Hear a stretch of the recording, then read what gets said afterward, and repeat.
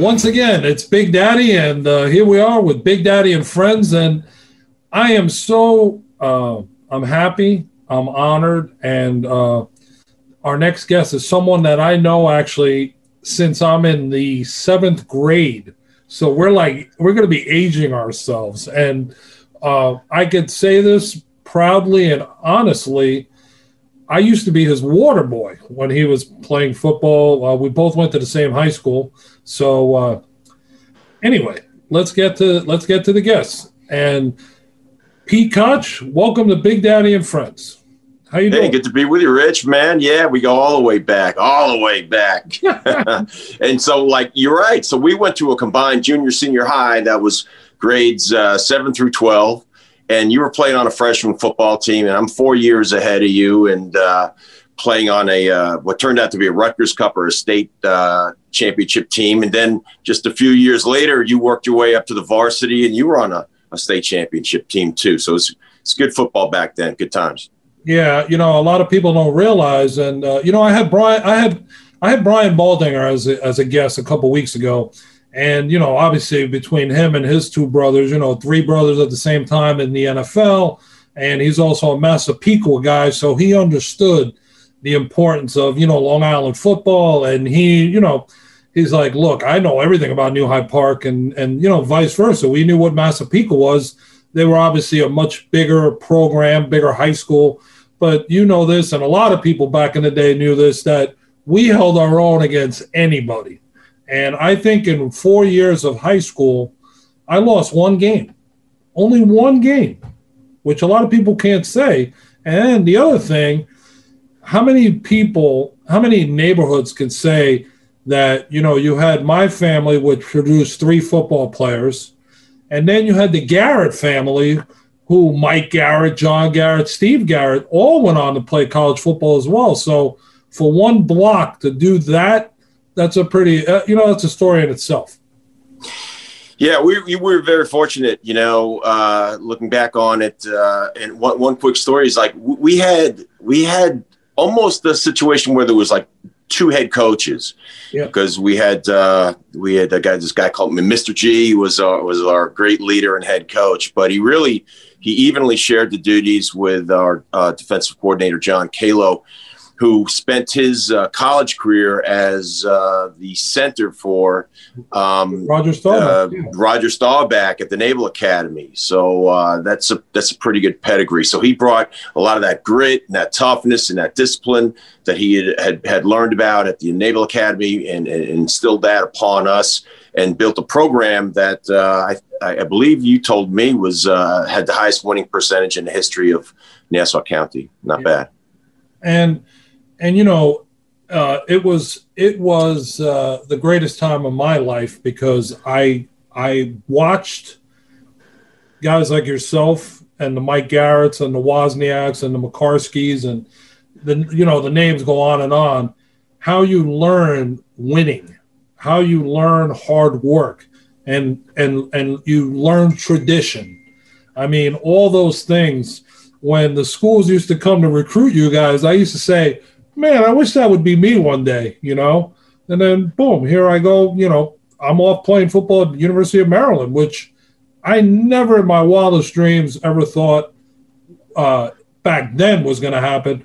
When as later on in life, later on in 12th grade, and then I went to Milford Academy, did prep, I realized, wow, I could play this game, and I'm playing at a high level, so off we went. But the one thing that I have to commend you for, and I always want our listeners and viewers to know about the person. Remember when you went to Cincinnati, as a first-round draft pick, and I always remember this. I remember walking into the new weight room at our high school, and all of a sudden, all this hammer strength equipment was there. And I'm like, where did this come from? And everybody's like, well, Pete Koch. Pete Koch got it for us. And I'm like, wow. That was tremendous. I mean, because we were always in the lifting, but we had nuts and bolts and whatnot. And then all of a sudden, my senior year, we had a official weight room. and guys loved it. So, you know, I'll be the first one to say thank you.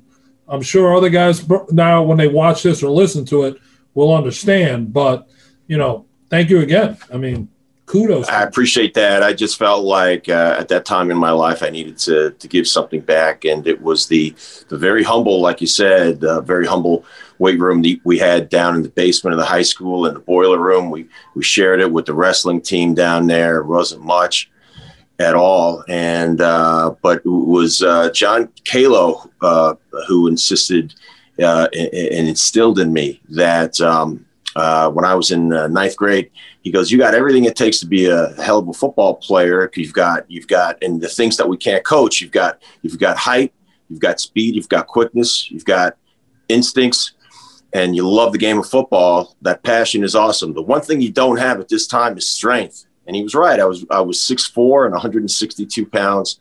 And he goes, "But we can fix that. It's going to happen in the weight room." Right. So that's separate from what happens on the football field, and that's the weight room. So I put my arms around that and started reading all the bodybuilding magazines and bought myself some Hoffman's protein, that terrible tasting stuff. And it went pretty well for me. So then, you know, you take the next step and you leave New Hyde Park and you go to the University of Maryland. And, you know, for me, it's like I was like, when I knew I was going there, I'm like, wow, I'm following Pete Koch and Rich Wozniak and Bob Avellini, because, you know, Bob obviously, you know, went to our school and played there, and he had a successful career as a quarterback with the Bears and whatnot. So you're at Maryland.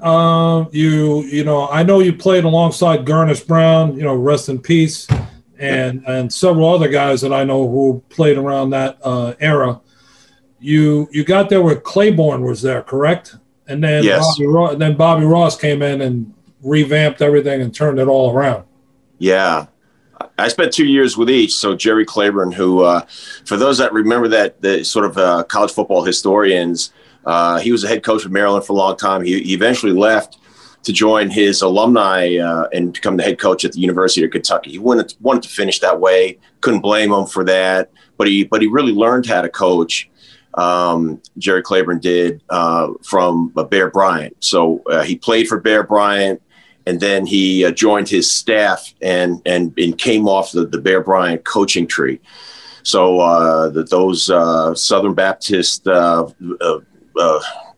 principles and values were instilled in us as a football team, and a lot of things that would be considered politically incorrect in today's day and age, including nobody on the team was allowed to have hair that was longer than the bottom of their ear, and nobody was allowed to have facial hair. All right, and that sounds like it must have been 200 years ago, but that was 1980. That was 80 and 81, and when he left and went to Kentucky, it was really a blessing in disguise because of the guy that was hired to take his spot, and that's Bobby Ross, who had been for some years the special teams and running backs coach with the Kansas City Chiefs under the head coach of Marv Levy. And Bobby Ross was very, very prepared to take over as and lead Maryland. That was his first head coaching job, I believe. And he brought a pro style offense. I wish he would have brought a pro style defense a little bit sooner than he did, because we were playing an antiquated defense. But he was, I got to believe that the greatest benefactors was everybody that lined up on the offensive side of the ball, particularly at the skill positions, because of the offense that he ran, which was a pro-style offense, and he brought that right to the ACC. And Boomer Esiason and then after him, Frank Reich immediately began to dominate. I guess it was Neil O'Donnell was next, or Stan Gelbaugh, Neil O'Donnell. It was Stan Gelbaugh, then Dan Henning Jr. Okay, then there Neil. You go. Yeah, then Neil. Yep. And so Godzola. Not sure about Dan, but every single one of those guys went on and had long NFL careers. Yeah, and I think they could place the credit squarely on the common denominator there, which was Bobby Ross, who was up coaching quarterbacks as good as anybody in the nation at that time. So then you take your game, the first round, the Cincinnati Bengals. And I remember watching that draft, and, cheering for you and being very happy, and obviously being a New Hyde Parker, and then a Maryland guy. So you go there, and then you went from there to Kansas City or to Oakland? Kansas City. Yeah. City. Okay. For one season, one rocky season in Cincinnati, and then on to the Kansas City Chiefs, where I really found my footing, and I found my health, because I was just banged up the whole time I was in Cincinnati, on top of everything else. And then I found a home in Kansas City, found my way in my second year into the starting lineup. And we made a run, made it to the playoffs for the first time in, I believe, 16 years. And so I was part of, we were probably the second ranked. I believe we were ranked second or third ranked on total defense and scoring defense in the NFL. So it was a really strong group of guys that played together as a unit, learned a lot about. That's really where I began to learn football at the highest level. And have fond memories of the Chiefs organization, and very grateful to be a part of that organization for 4 years. And then you went to the Raiders after that, right? Yeah, so I had I had 3 orthopedic surgeries in an extended off season, which took me out of the game for almost 2 years to recover from all that. And by then I was an unrestricted free agent, and I was approached by a few teams, and ultimately met with, I was asked to come and meet Al Davis. I was living in Los Angeles at the time in the off season, and so it was quite convenient. Right, so this is the Los Angeles, the Howie Long, Marcus Allen, Los Angeles Raiders, and I drove over to the practice facility, and the offices were all at the same place. And I drove over there, and I met with Coach Al Davis, and we agreed to move forward together. And he said, because he had said to me, he's very, very candid, and he's a football man. As you know, he was the head coach of the Raiders at one point earlier in his career. And he said, do you still think you've got, I know you've been through a lot of the surgeries and a lot of stuff, and you hadn't played in a while, but do you think that you can be, and here's the word that he used, right? So I'm a defensive end. And he said, do you still believe that you can be disruptive?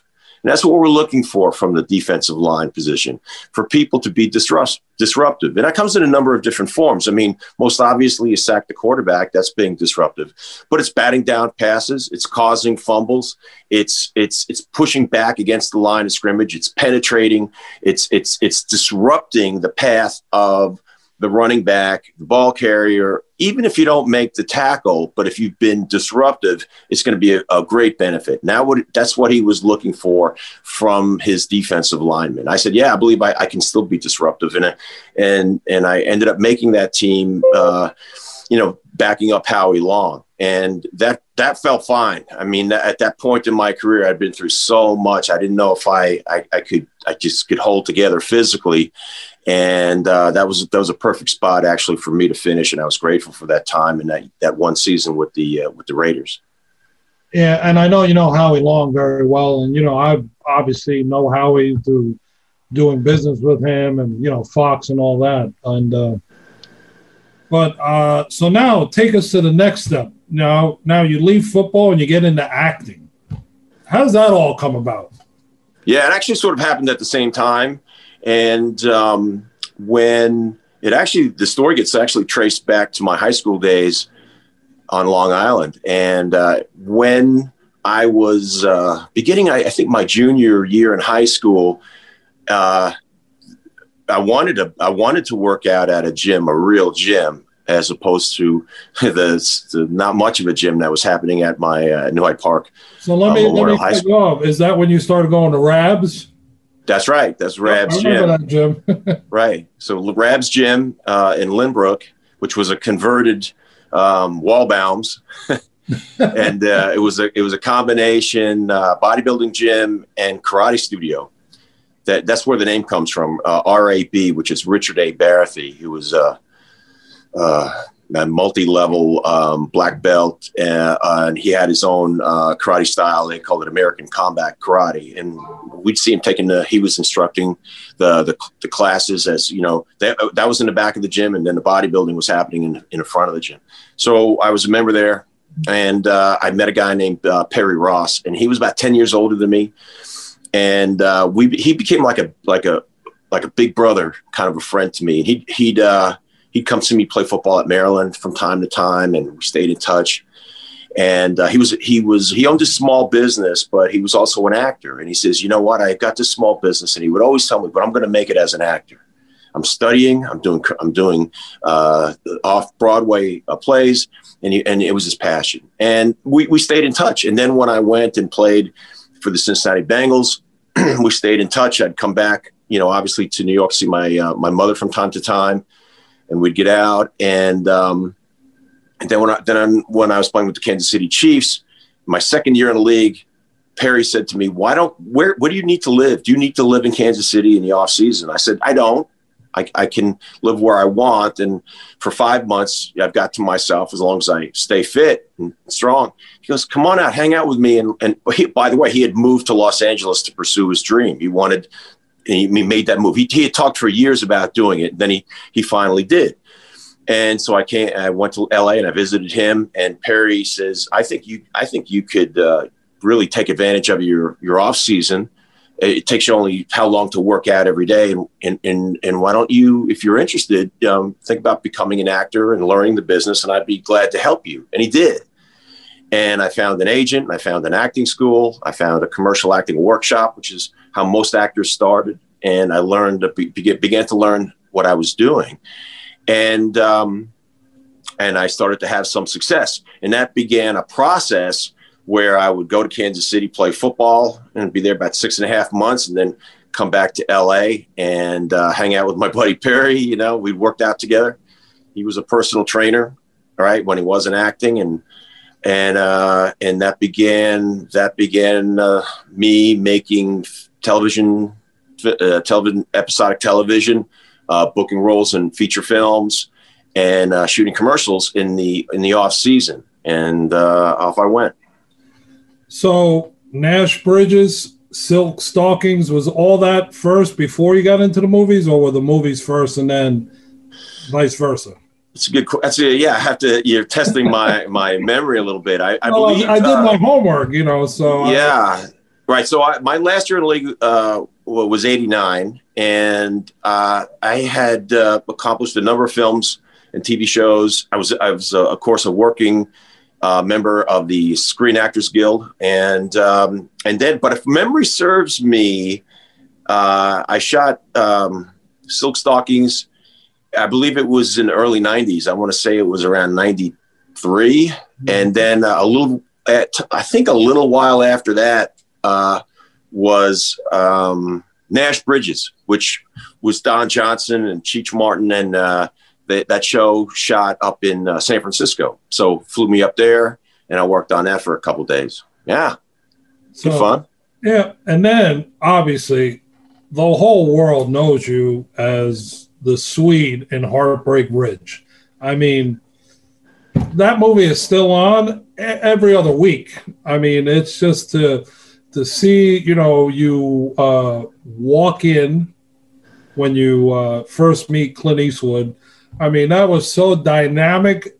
I'm still amazed to this day. That was an incredible job, and you were in super insane, massive shape.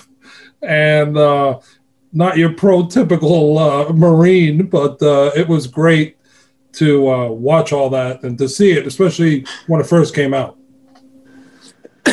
Yeah, it was thrilling for me. I couldn't even have imagined that this movie would have such a life, all these years later.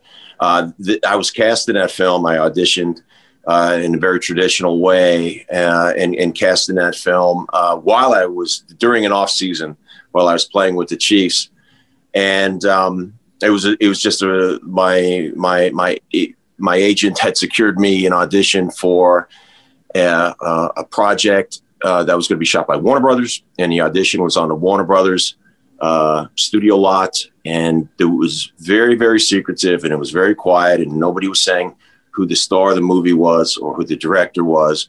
But this was a significant role in a significant major studio film, and off I went with my sides, which is these typically 3 or 4 pages of the script, the section where the scene that they would like you to audition with. So I had my sides, and I learned my lines, and I drove over there. And I had never been in a big movie. I had done a couple of commercials, and I had one line on an episode of Dallas. So that was about it. So I drove over there, but it said in the script, Swede enters, 6'7", 280 pounds. And I said, I'm 6'6.5", and you know, I'm about, at the time I was about 285, and maybe a little heavier than that. And so I felt like, wow, I'm pretty uniquely qualified for this. So I drive over to Warner Brothers, and it's, you know, there's like a Wednesday afternoon at 2:30, and you park the car, and then you got to walk about the length of a football field to get over to the building where the audition was being held. And I open up the door, and there's a waiting room, and there's 40 guys that are my size sitting there. Some a little bit shorter, some a little bigger.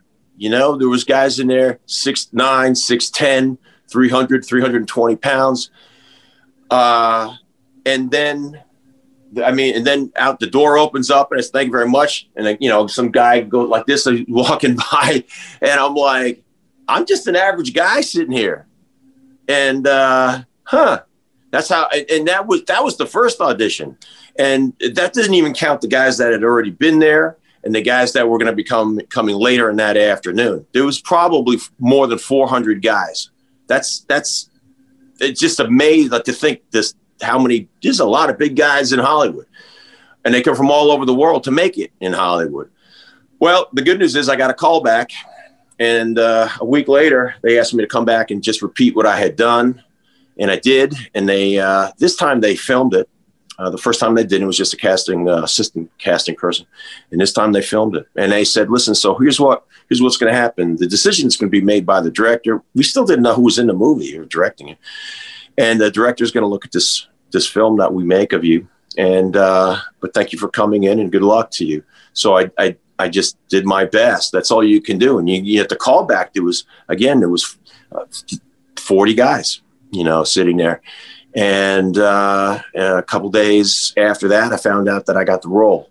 So it's a competitive business, and I was thankful that they were interested in what I was doing. I was a young actor. I was very green, but I got the role. And it turns out, obviously, that it was Clint Eastwood that was going to look at that film. He personally cast me, as he did the rest of the movie. And about 3 weeks later, 3 weeks later, I started. And so, so I went and had a wardrobe fitting on the Warner Brothers lot a week later. And then a few days after that, they asked me to come back and shave my head, and, you know, got all the guys ready to go that way, you know. And you start to feel like a Marine, you know, when you've got no hair on your head anymore. And then I drove down to San Diego, which is where we shot it. It was supposed to be Camp Lejeune, but we used Camp Pendleton down in San Diego, put us up at a hotel, and I spent the next 5 weeks there. And with the exception of 1 week where they flew us to Puerto Rico, and that was the battle scenes towards the end of the movie. That was supposed to be Grenada, Battle of Grenada, but that was actually an island off the coast of Puerto Rico called Vieques, and it's a bit of a resort island. We were there for a week, and then we came back, filmed a little bit more. And I actually had to split a little bit early, but the casting people knew that I had to go to training camp. So I might have worked on a film about another 3 or 4 days. They moved a couple scenes around, so I don't think I missed anything. But I went directly to Kansas City, and from there to Liberty, Missouri, where we had our training camp. And I was just back to being a football player until that movie came out. I believe it was in November that year.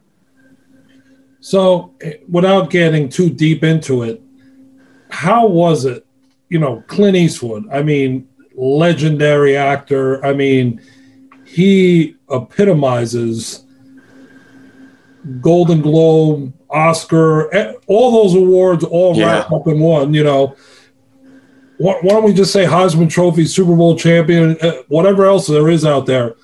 How was it working with him and learning the movie game from him?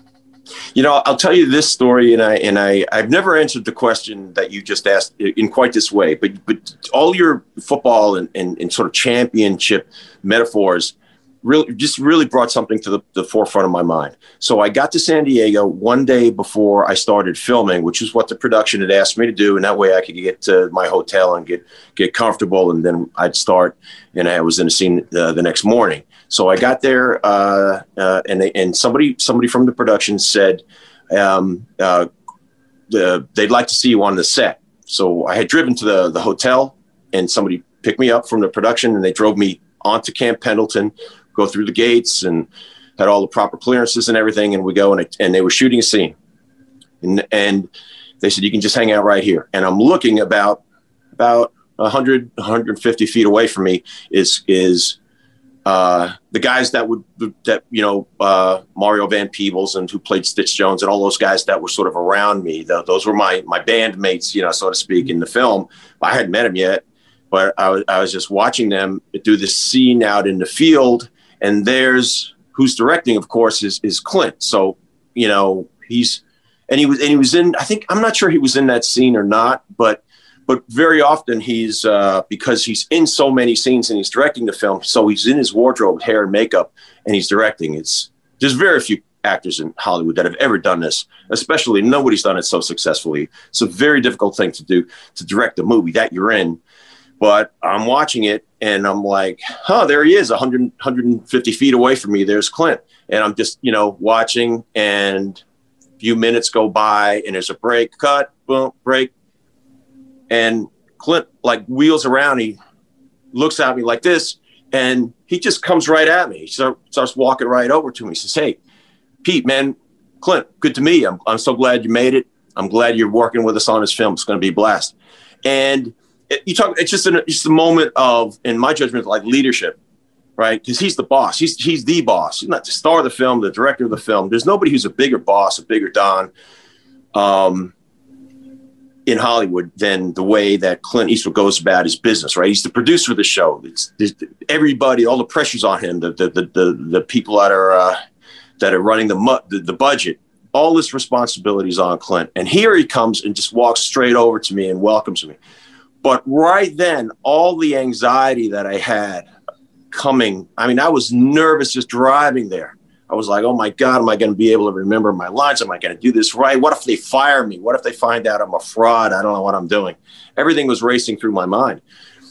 But when a person in that position walks over to you and extends their hand and smiles and says, thank you for coming here. Thank you for being part of my movie. I all I could do was melt and just be the best that I could possibly be. That's what he does. That's what leaders do. They get everybody around them to be the best that they can be. And that's the way to approach it. It was just a great moment for me to learn. And all I did was I kept my head down.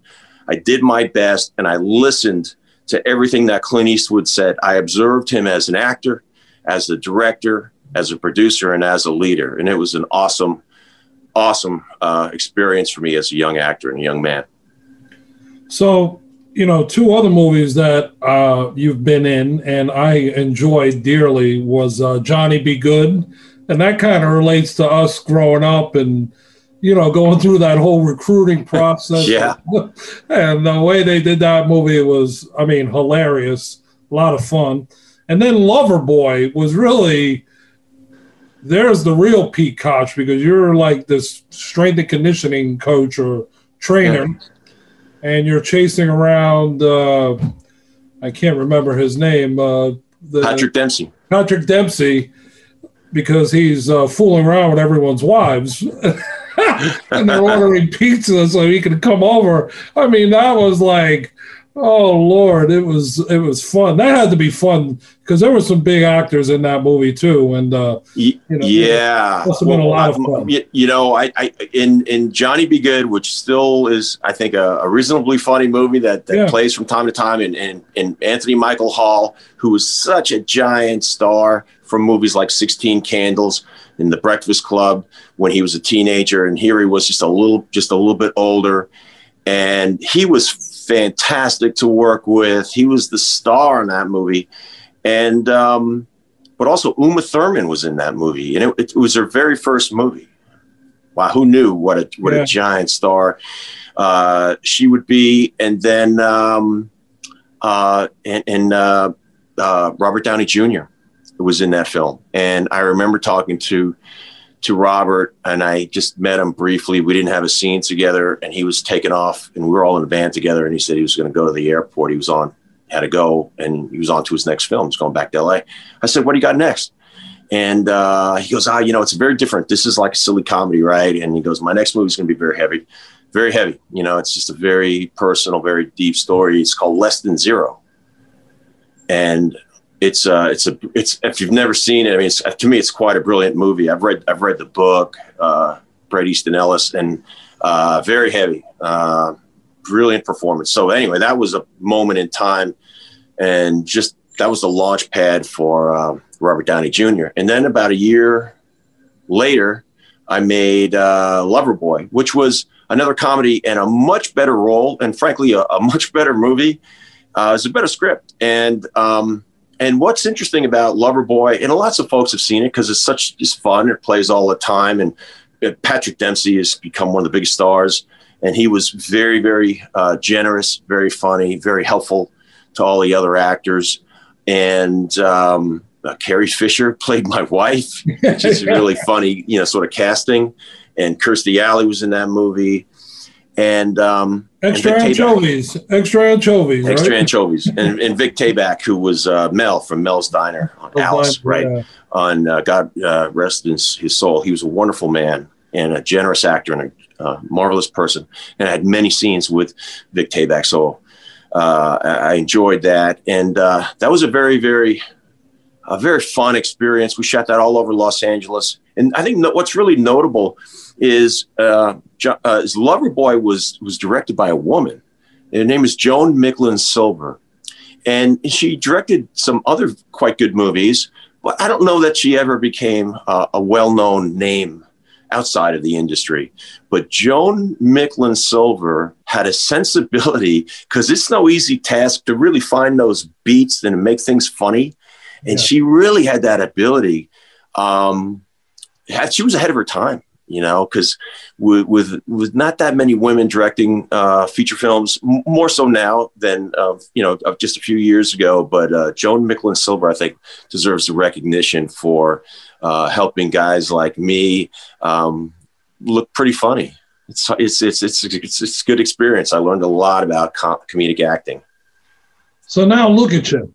You're this tall, lean, good-looking guy who's now TV, commercials, training celebrities. I mean, Pete, it's so commendable, and I'm so happy for you, and I'm glad that we've stayed in touch all this time, and I've seen your progress.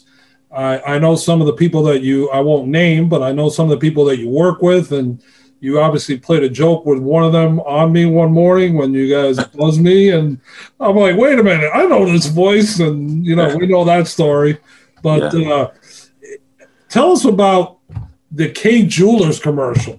I did not know, because I guess we hadn't spoken, and then all of a sudden this commercial comes on, and I'm like, man, why does that guy look familiar? And I'm like trying to piece it together.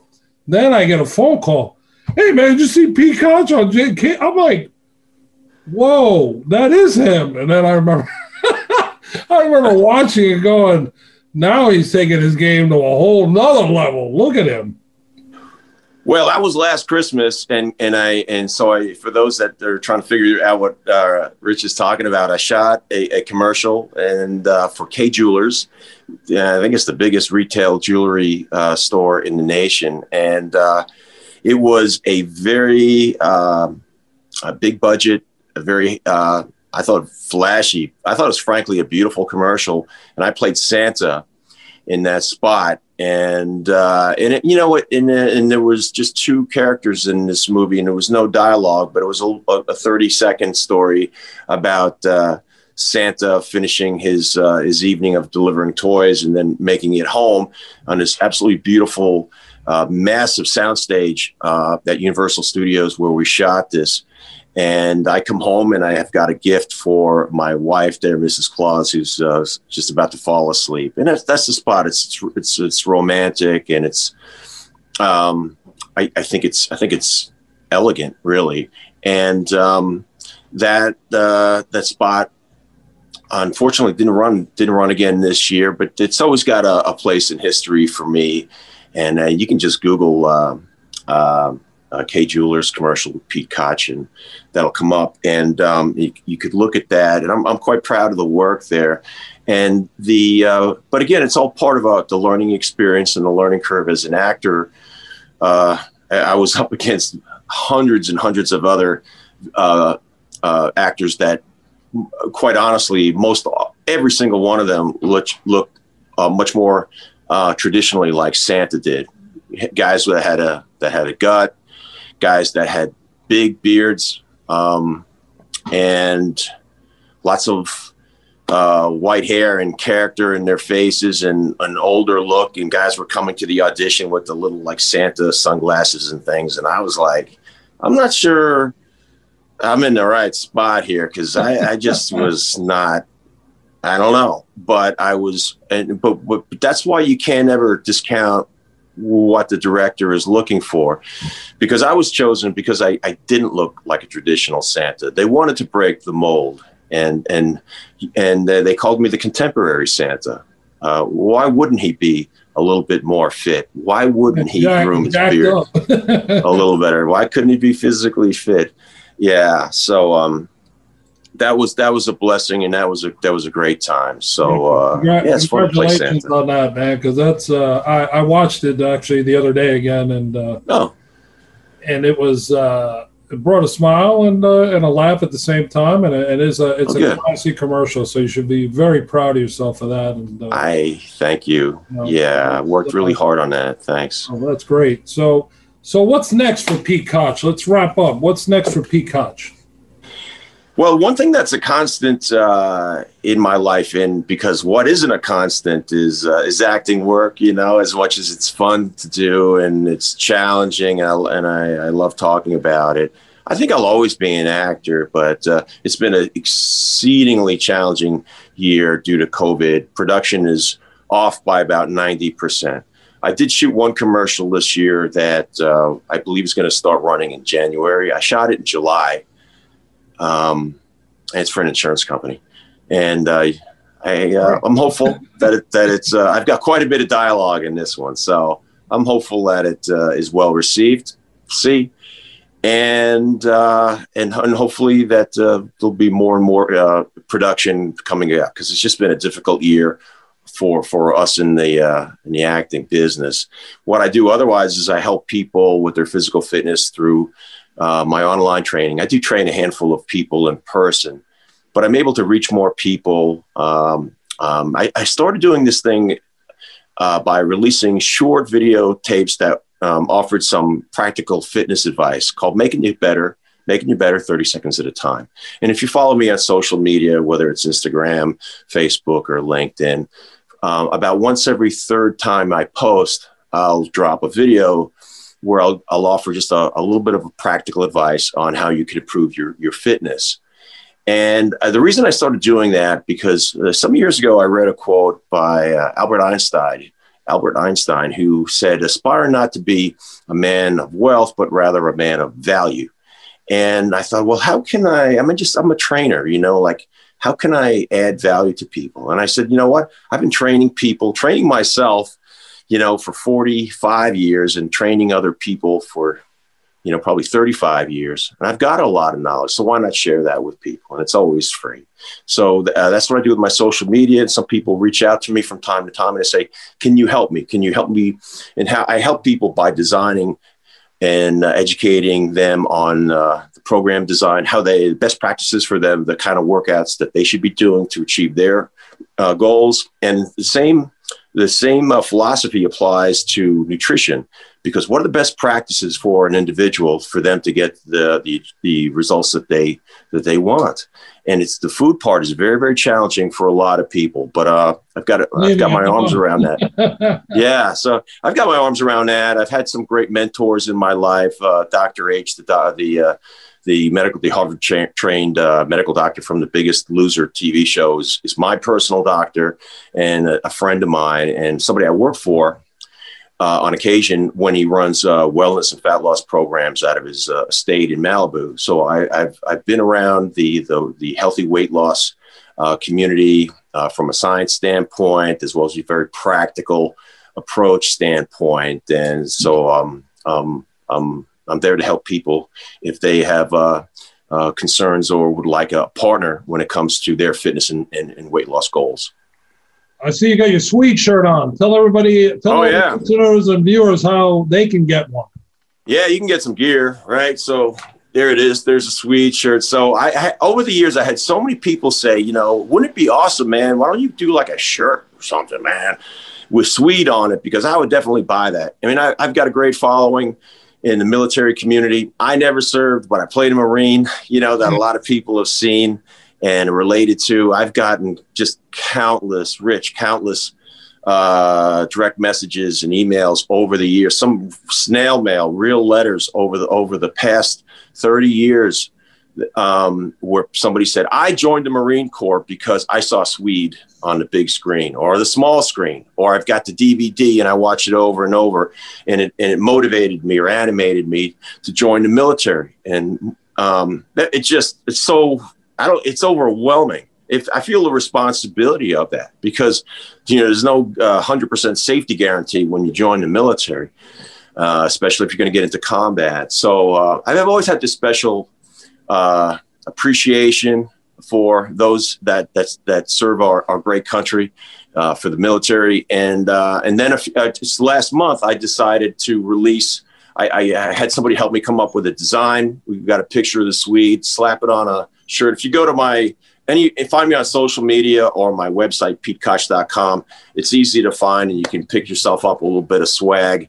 I got a t-shirt, got stuff for the ladies, and I'm going to be doing a hat here in the spring. So we'll mix it up a little bit, but I don't make much money. If you want to make money, don't do t-shirts.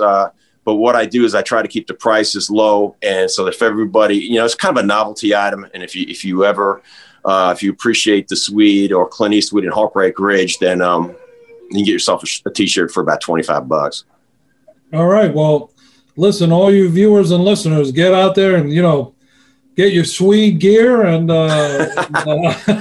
support and run around. And, do you remember, and I'll end with this, do you remember that party we went to in San Diego where I ended up taping the part when you walk in to meet Clint Eastwood and you're walking into the party and all of a sudden I put on the speakers on the guy's stereo system, Swede. And everybody's like, Big Daddy, where'd you get that? I'm like, I taped it off the TV and I knew, you came down and that was a fun That is time. Awesome, yes. And everybody was like, oh, how did you do that? I'm like, nothing a VCR and a little music can't put together. So that was fun. But, hey, Pete, I want to say thank you so much for coming on and sharing a little bit of your history, what you've done, what you're doing, and what you're planning on doing, and continued success. And, we're always in touch, and I will be in LA at some point when it's safe to be there. I'll be out there and we'll link up. And then don't forget, in June, the Big Daddy Celebrity Golf Classic is coming back. So we got to get you back out there and hitting the sticks. Yeah, and everything right back at you, Rich. I appreciate. Make no mistake. I appreciate your support of me and your friendship of all these years, of 40 years, more than that, almost 50 years. It means a great deal to me. There was a chunk of time where we kind of missed each other there for about 15 or 20 years, and then 20 years ago we reconnected, and it's been my great pleasure to see your great success and all that you do and the charity work that you do. It is absolutely awesome. God bless. Well, thank you. I appreciate that. And, anything I'm involved with, you're always welcome to be a part of. And I know. And that's Thank you, man. So another great session here at Big Daddy and Friends. And make sure you check us out. We're on Amazon. We're on Spotify. We're on YouTube. We're on Apple. We're everywhere, man. We're going to take this thing to a whole different platform and national audiences and everything you can imagine and everything I could wish for.